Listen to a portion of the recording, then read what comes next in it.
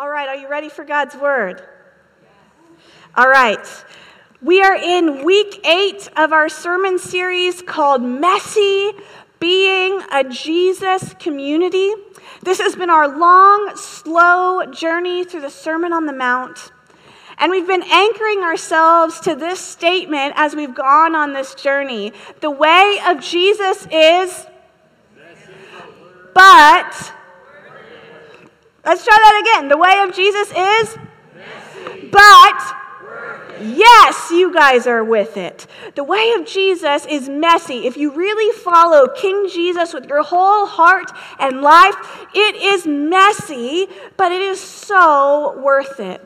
So let's do a quick auctioneer-style recap of the last 7 weeks. If you're ready, say, I'm ready. All right, week 1, Matthew chapter 5, verses 1 through 12. We started with the Beatitudes, and we talked about how God was introducing kingdom theology through Jesus, and it was all about God's upside-down kingdom, taking everything that they knew and flipping it on its head and saying, this is the way of my kingdom. Then the next week, we did not move on at all. We stayed on the same verses, and we talked about how we should shift our focus from being blessed to being a blessing. And we recognize that the kingdom of God, all the good things of heaven, are here now through the people of God faithfully following the way of Jesus. And then in week 3, we talked about salt and light, and we talked about how Jesus called ordinary people like you and me to live ordinary lives, transformed and empowered by an extraordinary God. Then week 4, we talked about how anger is not a fruit of the Spirit. Can I get an amen? We recognize that the way we speak about one another matters. The way that we speak about people, whether we know them or not, whether they're with us or not, it matters because it does something to our hearts. And we talked about how love for enemies is a complete and total heart shift that informs our actions. And then week 5, we talked about the law and really about how guardrails are like the rules, and guardrails are good, but heart transformation is better. So not even needing the guardrails is the best way to drive. I don't remember the driver's name, but Ethan gave me a new driver that I have to learn about. That's real good, and we all want to drive like him. And so we asked the question, am I simply avoiding a wreck, or am I pursuing King Jesus with my whole heart? Week 6, we talked about when we're doing things for God's glory, when we're doing kingdom things, our heart motive matters. And so we had 3 questions that we asked ourselves to check our hearts. Number 1, who gets the glory, me or God? Number 2, is there a desire in my heart to manipulate a situation to get what I want? And then number 3, who am I trying to impress? And ultimately, our aim is that all of our heart is oriented towards the glory of God. Week 7, we dove into the Lord's Prayer.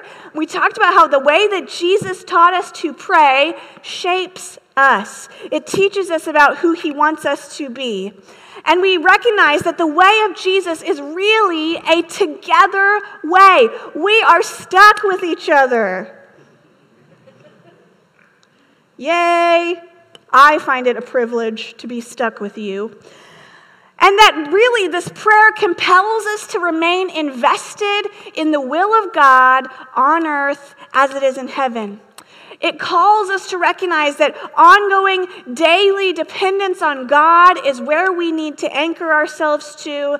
And it also talked about rather than storing up treasure in heaven or here on earth, rather than storing up treasures here, we choose generosity and daily dependence on King Jesus. We also talked about how a healthy soul must give and receive forgiveness.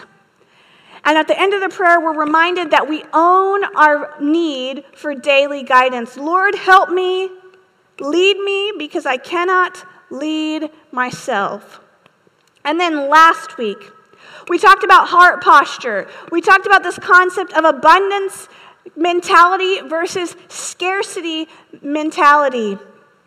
And that really God wants us to anchor ourselves to a mentality of abundance so that we can live with open hands and generosity and feel free to love one another rather than being enslaved to this myth of scarcity where we're really unable to do anything but live in fear. So, heaven is here now, and the treasure is God's presence. All other treasures of this world are just a bonus.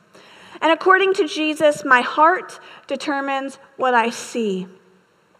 We ended with the question of what is my ultimate concern? Because ultimately, whatever our ultimate concern is drives our decisions in life. And we hope that through the power of the Holy Spirit, our ultimate concern is always that which concerns King Jesus. Amen? All right, let's take just a moment. I'm going to take a deep breath. And let's zoom out, because y'all, I don't know if you've noticed this, but we are almost done with the Sermon on the Mount. We are beginning to land the plane of Jesus' long sermon. And so I want to zoom out for a moment and ask where we've been. What is this overarching concept that we can see of Jesus as we walk slowly through his sermon? And I want to remind you of this. As Jesus is teaching, Jesus was aiming at reshaping a people to better represent his Father. So he's got all of these followers of Jesus gathered around them. And it's his moment that his aim is to reshape them. He's saying, you have thought this was what my Father's heart looked like? But listen, this is actually what my Father is passionate about. Come follow me this way. You see, at its core, the people who were following Jesus at this point, they overemphasized the law. They overemphasized rule following, and they totally missed the heart. They overemphasized this concept of rule following while their hearts were still yucky. And Jesus is saying, my God wants your heart. Everything else flows out of that. So let's deal with heart transformation and the rest will come. So that's where we've been. It's really this beautiful message of grace and heart transformation. And so that's what we're leaning into together. So let's continue on. If you're willing and able, I invite you to stand in honor of reading God's word. We're going to be in Matthew chapter 7, verses 1 through 12. You can follow along on the screen. This is the New Living Translation. Church, let's hear the word of our Lord.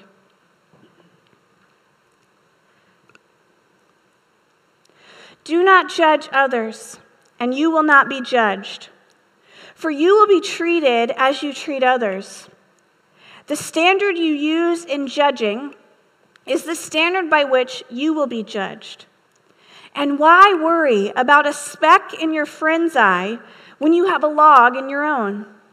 How can you think of saying to a friend, "Let me help you get rid of that speck in your eye," when you can't see past the log in your own?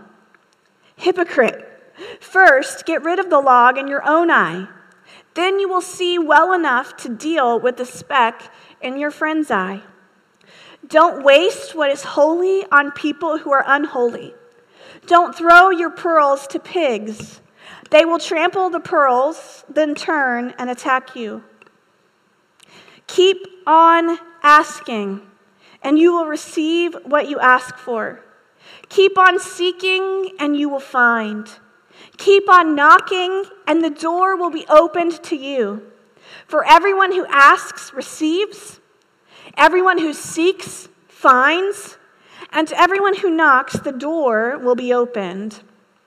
You parents, if your children ask for a loaf of bread, do you give them a stone instead? Or if they ask for a fish, do you give them a snake? Of course not. So if you sinful people know how to give good gifts to your children, how much more will your heavenly Father give good gifts to those who ask him? Do to others whatever you would like them to do to you. This is the essence of all that is taught in the law and the prophets. The word of our Lord. You can be seated.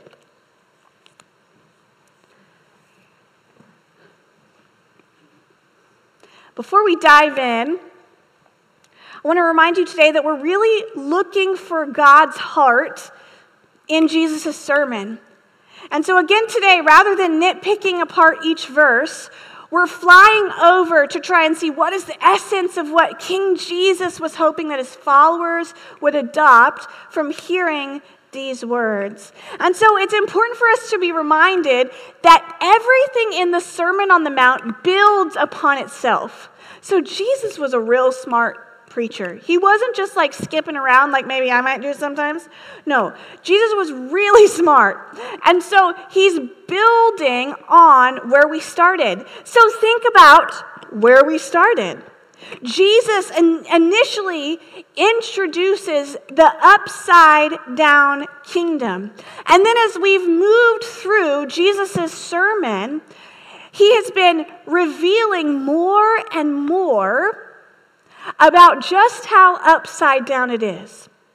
So he started out by saying, my kingdom is upside down, and then now he's been saying, and this is what that upside down kingdom looks like. So he's been unfolding what it looks like to live within that upside down kingdom in the here and now.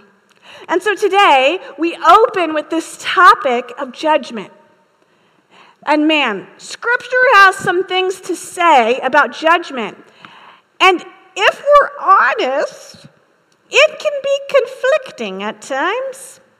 Perhaps feels a little contradictory. So rather than not making eye contact with that, let's just stare it down. Amen? So look at 1 Corinthians 5 with me. This is 1 Corinthians 5, verses 12 and the beginning of 13. Paul said to the Corinthians, "It isn't my responsibility to judge outsiders, but it certainly is your responsibility to judge those inside the church who are sinning. God will judge those on the outside." So Paul says, don't judge outsiders, but judge those in the church. God will judge those on the outside, okay? But then if we back up in 1 Corinthians 4:5, Paul says, "So don't make judgments about anyone ahead of time before the Lord returns, for he will bring our darkest secrets to light and will reveal our private motives. Then God will give to each one whatever praise is due." And then we literally just read Jesus say, "Do not judge others, and you will not be judged." Well, which one is it? So I have a doodle for you from the book, What If Jesus Was Serious? Because there's two meanings in the original language for this word judge. Definition A, if you'll leave that up for me for a little bit as we talk through this, means to discern. So really to delineate the difference between two things, to designate difference, okay? So apples are not oranges, correct, church? They're just not oranges. So you're distinguishing between two things. That is definition A, to discern. But definition B of judgment is to condemn. And this is when we begin to say things like, apples are less than oranges. I don't know, what do you think? Do you really love oranges? But if you notice, they've got like flames and signs. God hates apples. Death to apples.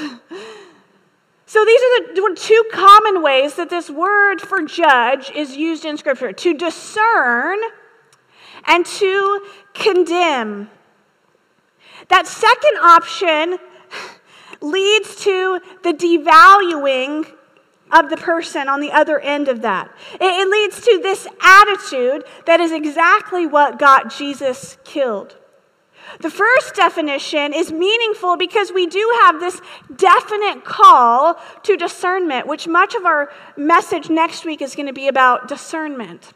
And so we have the tricky task of walking this line between discerning right from wrong, good from evil, and maintaining a posture that does not lean into condemnation. Apples are less than oranges. Because this concept of condemnation carries with it this idea that you are judging from a seat of superiority. So the posture of judgment is like, me up here, you down there. You know what I'm saying?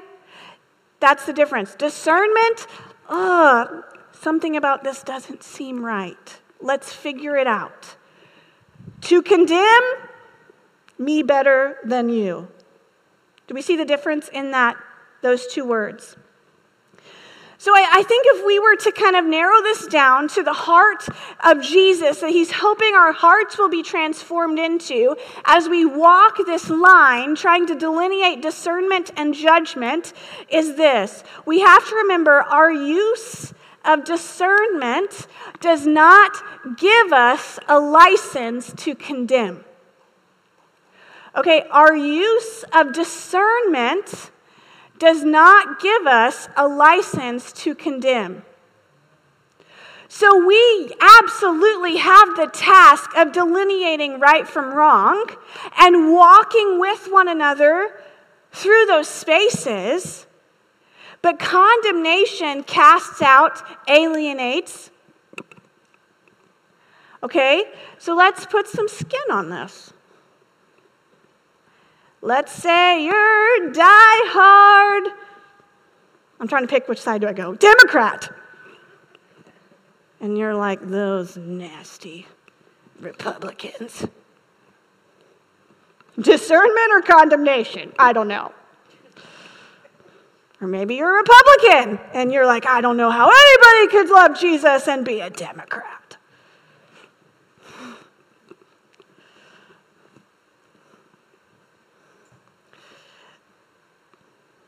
Maybe you're navigating that really hard space of journeying with a friend, a child, who is navigating difficult conversations about sexual identity.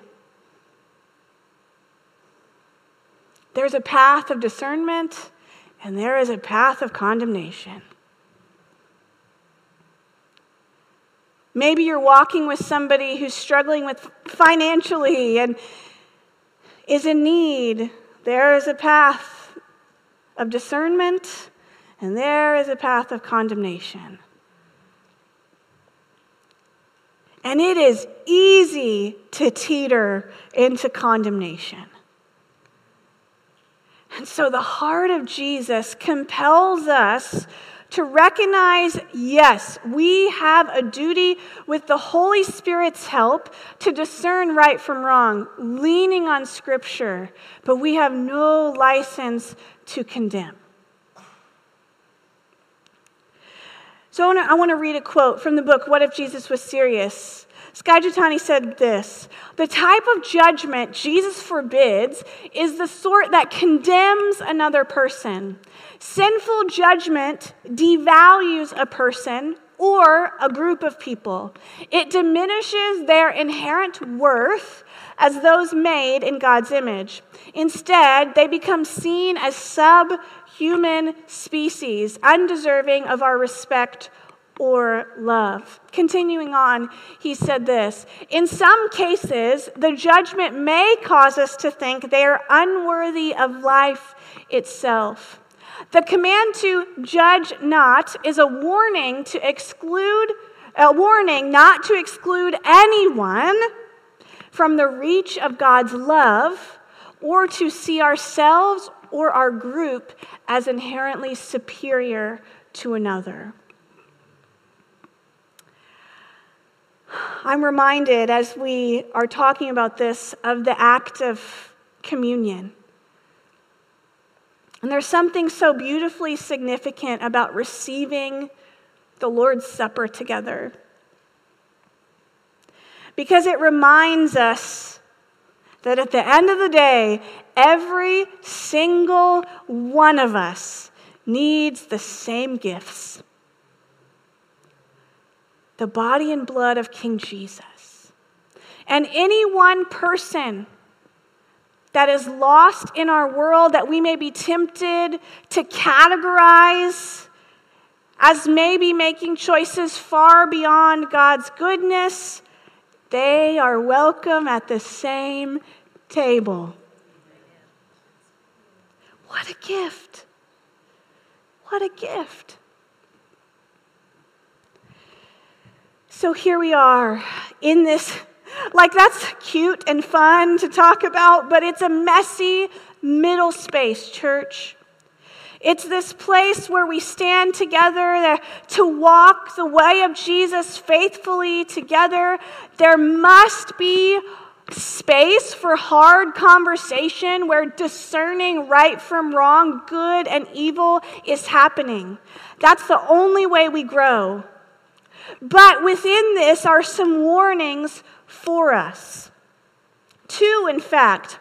I'm going to take us back to 1 Corinthians 5:12 through 13, where Paul is urging the church not to judge those outside, but that we discern with one another inside the church, right? That is our job of walking with one another. Sometimes we're going to see things in each other that we have to go, hey, friend, let's do this together. You're not alone. I'm not alone. We can navigate this together. Paul says, it isn't my responsibility to judge outsiders. And so I wonder if this is the heart of God. And I want to hold this humbly. But this is where I've landed personally in my journey with Jesus. Those who do not claim to be Jesus followers are not our responsibility to judge. Those who do not claim to be Jesus followers are not our responsibility to judge. And so there's a sense for me that it's like a sigh of relief, like, whoo, let go of that burden. Like, I don't have to keep worrying. I don't have to get my bullhorn out and my typing fingers and let everybody know that they're not following the way of Jesus. Not my job. Praise God. We're released from that. That's the work of the Holy Spirit. That's believing that God's prevenient grace is still at work, compelling people to himself, and he's not going to do it through us with our bullhorns. And so we're just kind of freed at that point to love really extravagantly. Because the reality is, the church at times can stand with our metaphorical or legitimate bullhorns shouting the ways of God's kingdom at people who have not pledged themselves to the same value system as us. Like, we've chosen King Jesus, praise God, and we're going to follow King Jesus with all our hearts, amen? But they haven't. And so, really, they have no obligation to our lifestyle. We hope that they choose it. We hope that that happens because we believe it's the very best for them. And we know that they will be held accountable, but it's not our job. When they join the journey, we embrace them and we journey with them. Until then, we extend radical, uncomfortable, messy love. Because, church, it is nearly impossible to judge and love at the same time. It is nearly impossible to judge and love at the same time. So that's the first warning I think that we have in this text is those who don't claim to be Jesus followers are not our responsibility to judge. So just breathe a sigh of relief, take that off your shoulders. It's on God's, not ours. And so we get to follow Jesus in the way of radical love. Second warning, let's talk about planks. Planks in the eye, get it? Okay. If I could summarize that whole concept about not getting the speck out of your friend's eye while you've got a plank in your own, I would boil it down to these words. Self-awareness kills self-righteousness, but self-righteousness blinds us to humble self-awareness. Now that's wordy, so I'll just process that with me. Self-awareness, so knowing yourself, your struggles, your challenges, go to therapy. I'm a big fan. Self-awareness kills self-righteousness. It is real hard to be high and mighty when you know your own struggles. But self-righteousness, when we are on that seat of superiority, it blinds us to humble self-awareness. In other words, when we are self-righteous, we cannot see the things that we are being tripped up on because we're so busy looking at other people.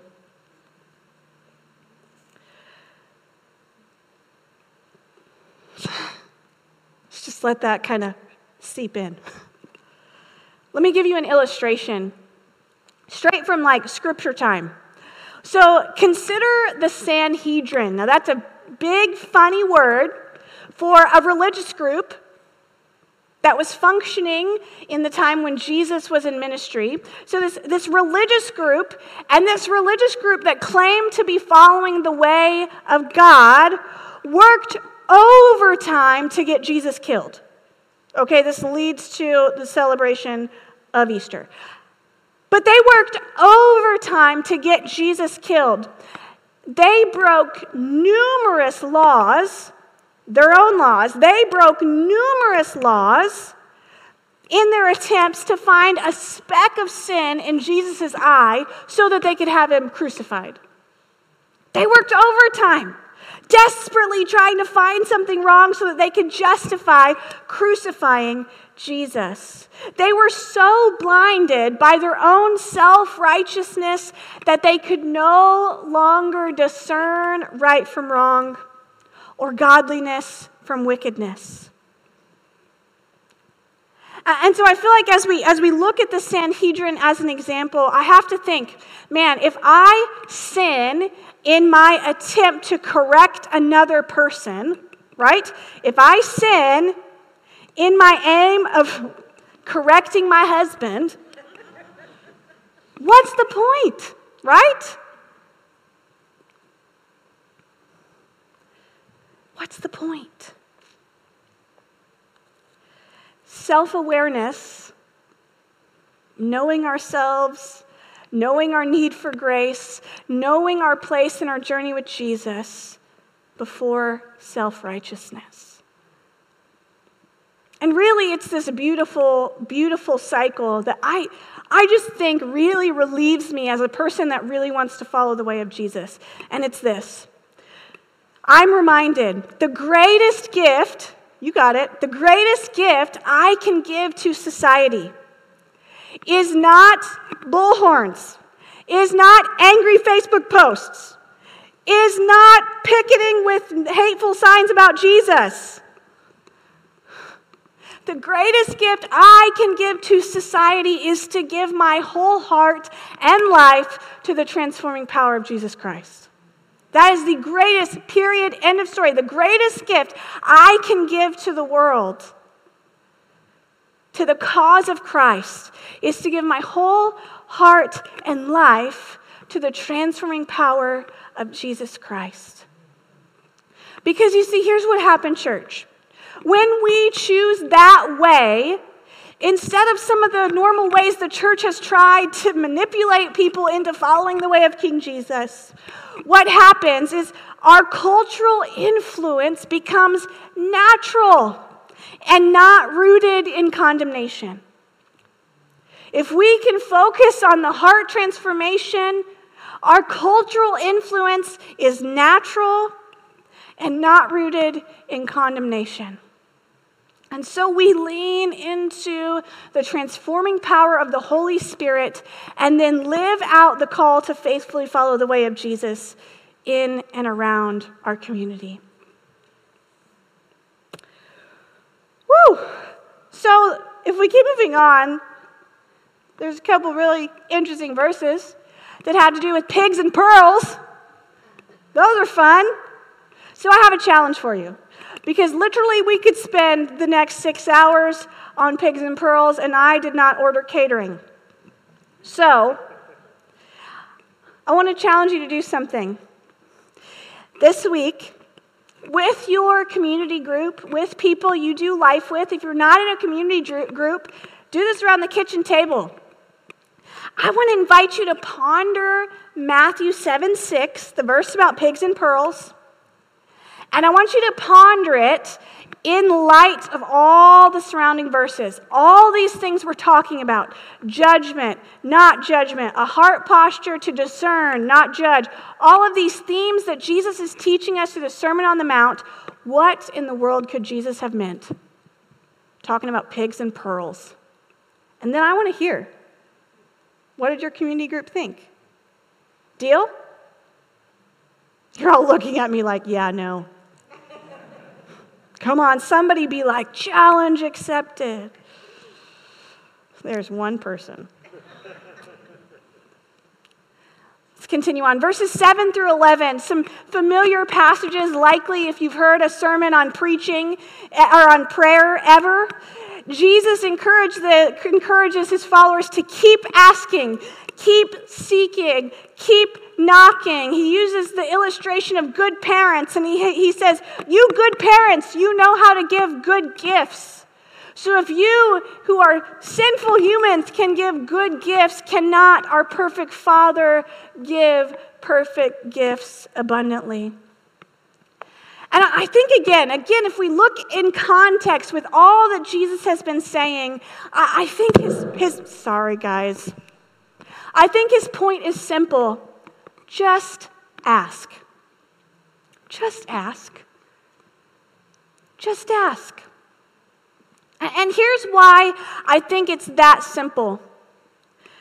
Based on the context, the scripture that comes before and after, I think there's actually two things that Jesus might be trying to teach here. I think he has something to say about how we interact with one another and how we interact with God. I want to show you this doodle. It takes us back to conversations we've been having. Funny how Jesus does that, keeps talking about the same thing so that we'll maybe get it. The top one maybe shows our tendency, right, to get what we want, right? We manipulate, we lie, we flatter, we deceive, we control, we scheme, we hide to get to our goal, right? And I wonder if Jesus' message is just like, hey, just ask, and ask again, and ask. We talked a few weeks ago about our human temptation to manipulate, right? To use power to get what we want. And I think Jesus is challenging us again to simply ask. I wonder if what Jesus might be saying is outside of the family, yeah, maybe you would have to manipulate, to coerce, to control, to deceive, but not in my family. Your family of origin, maybe you had to lie and steal and manipulate to be safe, to get your basic needs met. But Jesus is saying, y'all, not in my family. Just ask. Just come. You don't have to be fake. You don't have to coerce. There's no magic words. Just ask. So, interactions with other people and with God, just ask, just seek, just knock. Don't give up, but let's not follow the way of the world into the way of manipulation. And pertaining to prayer, I think we can learn this. God is easy to get to in prayer. God is easy to get to, and he is eager to listen. No convincing necessary. He's there to hear us. The last one, this is my favorite part, I think, verse 12 is the golden rule. Do you all have it memorized? Treat others the way you want to be treated, right? I think this is literally a gift from God. How many of you remember WWJD? Everybody now, what does that mean? What would Jesus do? Yes. Made widely popular in the 90s. I had, like 16 bracelets up one arm. The interesting thing, think about this, church. The interesting thing about WWJD is to be obedient to WWJD, you've got to have deep knowledge of Jesus. To know what Jesus would do, you've got to be steeped in the way of Jesus, so that you might indeed be able to do what Jesus would do. I love this verse because I think in God's divine wisdom, through Jesus, we were gifted an even easier guide to follow. If I were fill in the blank, what would I like to be done to me? If I were fill in the blank, how would I like to be treated in this situation? Let's look at another doodle from What If Jesus Was Serious? It leans on this concept of moral development or spiritual formation. We start out like babies, right? What do I want? Every child ever. What do I want? And then as we develop, maybe our question becomes, what would I want if I were you? And then full maturity, perhaps we find ourselves in this place where we can genuinely ask and answer, what would Jesus do? If you notice the asterisk, it says, knowledge about Jesus not included. Some spiritual formation required. And yes, absolutely. And so if we could receive this gift of the golden rule for a second, I would summarize it this way. On our way to WWJD, let's aim for WWIW. What would I want? And not in a selfish way, y'all. I think Jesus in his grace is saying, okay, as you get to know me, as you follow me, as you learn about me, let me give you this guide to help you be obedient to me. What would you want? If you could flip the roles, what would you want? This is God's grace to us. Let me give you a guide that will resonate deeper with you as you journey along your way, discovering who I am. What a gift. So we're all next week going to get bracelets that say WWIW. And people are going to be like, you selfish humans, what would I want? But secretly, it's like helping us be more like Jesus. They just don't get it. Because we're cool. I'm going to invite the worship and prayer team. Worship team! Gosh, I am still so trained from my old church. I'm sorry. Worship team to join me down front as we go into a time of reflection. And just as we seek King Jesus together for a few moments before we go our separate ways, I want to invite us to remember the table, the gifts of God's grace that we received together. And if you walk away not remembering anything that crazy preacher said, I hope you remember this. The greatest gift we can give society is hearts that are completely surrendered to the transforming power of Jesus Christ. Would you stand with me? In the midst of all of that, I think there's one question that's important. Does God have your whole heart? Does God have your entire heart? Is it fully submitted to the transforming power of our King? If you hesitate or if the answer is no, today would be an amazing time to make that choice, to just trust God to do what only God can do. As the worship team leads us in just a moment, we're going to go into a time of prayer. Pastor Bo and I are going to be available for a time of anointing. If you need healing of any kind, physical, emotional, mental, spiritual, we would love to just pray with you. But most importantly, let's allow the Lord to do some heart transformation today. Amen? Almighty God, we invite you into this messy space, the messy corners of our heart. And we just say, have your way. Come, show us where we need more of you. Show us the parts of ourselves that we're withholding from you. And help us to learn to walk the way of Jesus faithfully. We love you, Lord. It's in your name I pray. Amen.